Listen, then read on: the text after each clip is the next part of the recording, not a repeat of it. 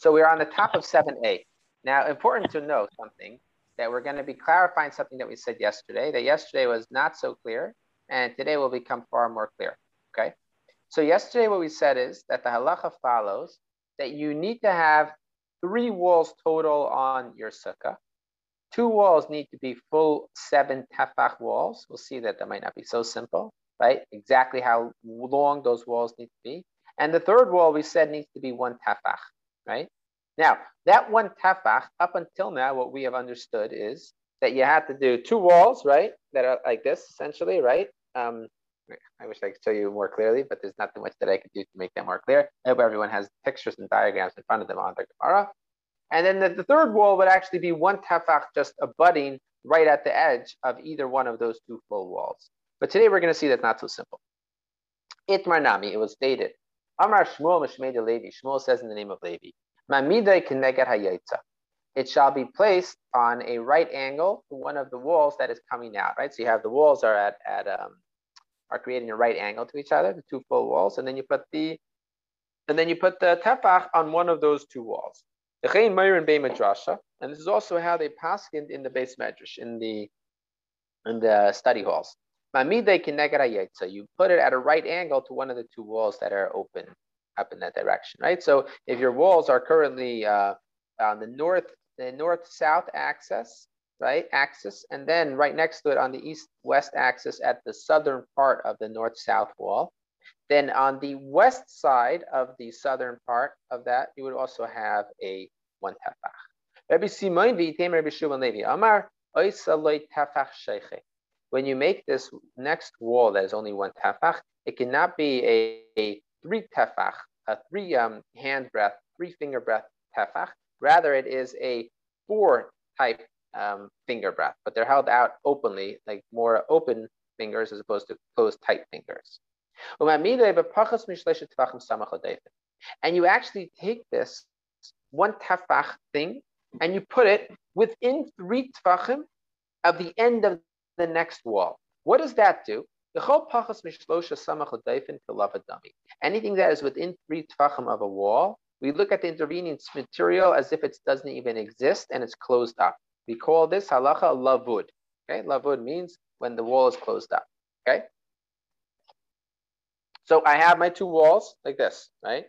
Then what I have is I have 1 tefach rod that is within 3 tefachim of that wall. So if you take that 1 tefach rod from the beginning of that 1 tefach rod till this wall on my right hand is 4 tefachim total. The 4 tefachim total is looked at as if that entire region is actually closed, even though it's not. But since halachically anything that's less than 3 tefach opening we look at as not open, so therefore it's as if it's actually enclosed. Now what does that encompass in total? 4 tefachim. 4 tefachim is the majority of a 7 tefach wall. And when we talk about that the 3rd wall only needs 1 tefach, what he means is it means that the 3rd wall, together with lavud, together with 1 tefach, ends up being 4 tefach wall. So not only 1 tefach on the 4th wall, technically it's only 1 tefach of standing up space. But with the process of lavud, right, with the Talmudic idea of lavud, you end up with 4 tefachim closed up. Amar Rav Yehuda, sukkah asuya kamavui. Let's say you have a different scenario. Instead of having the 2 walls as right angles to each other, the 2 walls are actually parallel to each other. Sheira, it is kosher. And the 3rd tefach, right, the 3rd wall, which is 1 tefach, you can put it either on this side or on that side, right? Either closer to this side wall or closer to that side wall. Rabbi Simon v'yitem Rabbi Shimon Levi Amar. In that scenario, instead of making only a 1 tefach wall, you actually have to make a wall that is a little bit more than 4 tefachim of space, of width. And then you have to put it within 3 tefachim of the wall that you want it to be. Because 4 tefachim plus within 3 tefachim of the next space, you end up with 7 tefachim total.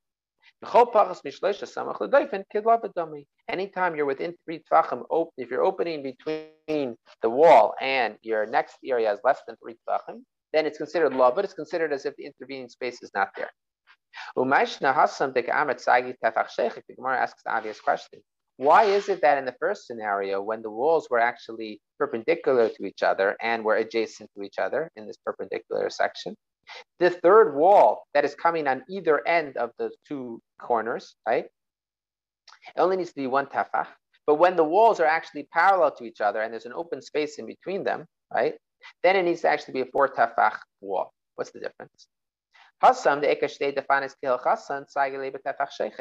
When you have the two walls like this, where they're adjacent to each other at a right angle, so you have two kosher walls, then you just need one tefach. Over here, where you don't have two walls, you don't have two walls because they're actually parallel to each other. Over here, where you don't have two walls that are next to each other, then you don't actually have a space that is akin to a dwelling place. It's a very important point to know about this halacha. Halacha is like this. The purpose of a sukkah, we have to understand what that is. What's the purpose of a sukkah? It's to dwell in a place, right? When you build a shelter, right? If you ever go like one of those like survival schools, right? And you want to learn how to build a shelter, they do not tell you, take one wall, build it over here, take another wall, build it over there. You take two walls, you build them next to each other, so you have a shelter, right? What would you build two walls far away from each other for? It's not a shelter, right? So it's not a place where people would live. So you want to actually connect them. How do you connect them? Now you need to build a 4 tefach wall. A 4 tefach wall is already considered something significant in terms of shading you from the sun, shading you from the wind, okay? And that's why if you don't have two walls in one place, you need to make it into a shelter, which can only happen by putting a 4+ tefach wall in the third place. Amar Rava, Rava says, even so, it will only become permitted to be called a closed off area if you have what is called a tzuras hapesach, right, on the open space. I wish I had things with me to show you guys what this means. Let me grab some Sfarim. I'll try to illustrate with Sfarim. So let's say you have, here are your two walls, right? Yeah. Okay, now we're gonna have to repurpose these Sfarim. Okay, so here are your two walls, they're parallel to each other. Now we're gonna make believe that wall is still virtually here. Okay, so now you're gonna be putting your other 4 tefach wall in between those two walls, right? But it's not gonna be touching either of them. It's just gonna be within 3 tefachim of that wall on the left side, and that will be sufficient. Rava says you also need to make what is called a tzuras hapesach. What's a tzuras hapesach? We learned in Eruvin. You're gonna have to make a beam from one end to the other right here, right? And by making that beam, it now has the appearance of a doorway. So it's not just enough, even though it's only lovud, it's less than 3 tefachim. And we look at that as if it's closed up. That being said, you actually still, according to Rava, still requires a tzuras hapesach, the appearance of a doorway there. And once again, it goes back to the point that I was just speaking about. You need to have the appearance of a place of shelter. And it's not a place of shelter if it doesn't even have a tzuras hapesach that goes up the area. Okay. Ikadami, another version. Amar Rava, Rava says, Vinitaras nami b'tzuras hapesach. Rava says, another version would be that Rava says, it can also become permitted without requiring a 4 tefach wall, but just with having a tzuras hapesach, just having a doorway. Ikadami, another version. Amar Rava, etzricha nami tzuras hapesach. Another version is that aside from requiring that the board is the width of a tefach, you also need a tzuras hapesach on top of it. That one of the posts that are on the floor upon which your crossbeam is, it has to be a full tefach width. Rav Ashi Ashkechel Rav Kahana, Rav Ashi finds Rav Kahana, that he was making the third wall of a sukkah is only one wide tefach. And he's also making it a tzuras hapesach, the form of a tzuras hapesach, right, of a doorway. Amar Le, so he says to him, Lo savar mar lahad Rava, do you not agree with that which Rava says? Amar Rava, Rava says, Teres nami with tzuras hapesach. In other words, Rava actually said either tzuras hapesach or it has to be a wide tefach within 4 tefachim of the wall, within 3 tefachim of the wall. Why are you doing both? Amar Le, anaki idach lishna the Rava spiritually. I hold like the other version of Rava. The Amar Rava v'tzricha nami tzuras hapesach. It says you need both the board that is the size of a tefach and also a tzuras hapesach, the form of a doorway. Shtayim kel chasan, we said before that the two walls have to be as is properly width according to halacha. Amar Rava, dechein l'Shabbos. Very interesting halacha that comes up over here. It's like a fascinating halachic reality that I think it's an eye opener in terms of the way that we need to view the world from a halachic perspective. Okay, The halacha is that on Shabbos, if you want to be able to carry inside a domain, you need to have 3 walls. If it is Shabbos on Sukkot, right?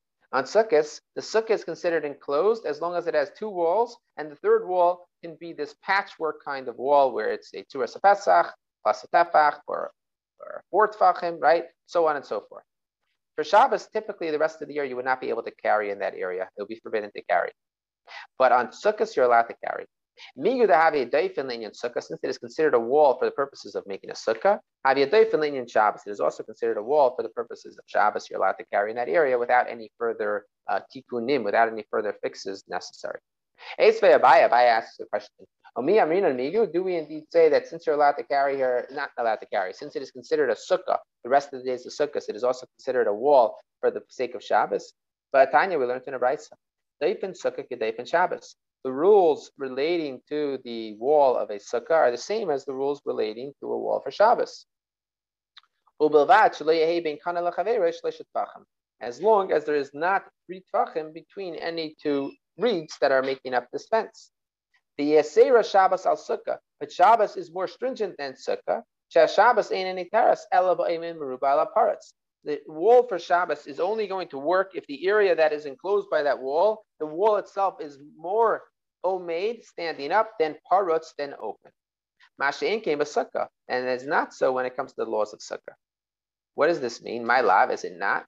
Yisera Shabbos, the sukkah, as sukkah. Is it not coming to teach you that even on sukkahs itself, the laws of Shabbos are more stringent for Shabbos than they are for sukkah?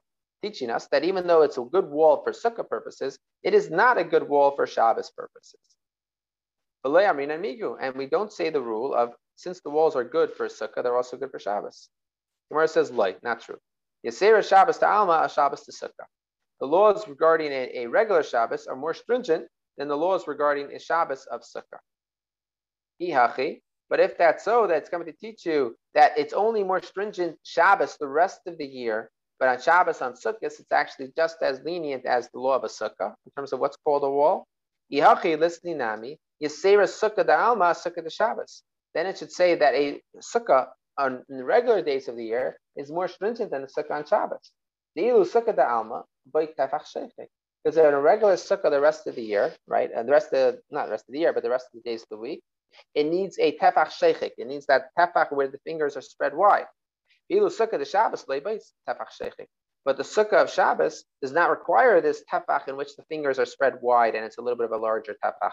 Because even a regular one is okay. Why? Besagi belechi. Because the 3rd wall on Shabbos can actually be sufficient to put up a lechi. Right? A lechi is that side post that goes right next to the previous wall. Right? So if so the same way that for Shabbos purposes that would be sufficient, for sukkah purposes that would also be sufficient. Well, that's less than a tefach sheichik, and still it would be sufficient. Because you are the one who said, if somebody puts chach on top of a mavoi, on top of an alleyway that has a lechi, that has a side post, kosher, it's going to be a good sukkah. A good for Shabbos. You don't need to actually mention that the law regarding a sukkah is more stringent than that regarding a sukkah on Shabbos. The law regarding a sukkah any other day of the week is more stringent than a sukkah on Shabbos. Why? Hashta mikilasa lechamirta amrinan. If we told you that the law of the less stringent halacha of sukkah is going to be applied to the more stringent Shabbos, certainly vice versa, we will also be able to apply it. That if something which works for Shabbos, it will certainly also work for sukkah. Because if something which works for sukkah works for Shabbos, then certainly something which works for Shabbos will also work for sukkah. That is implicit. Kufa. Let's discuss this more at length, right? More of a deeper dive. Amar Rava. Rava says, turning the page now to Zayin and base. If somebody puts schach on top of a moy, sheyesh le'lechi, that has a side post, sheira is kosher sukkah.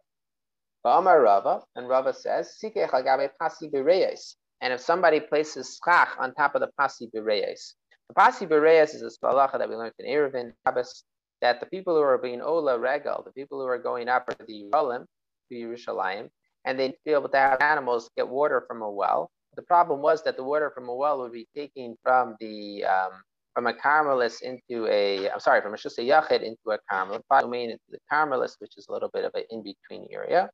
So Chazal said there's a workaround. You actually take these walls, and these walls are one amma this way, one amma this way, and you bracket walls, and you put them in all four places of the around the area, and then you're allowed to put a sukkah on top of it, and it'll be a kosher sukkah.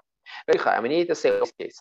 If we only said the case of the mavoi, because it has two proper walls. The two walls are regular full-size walls.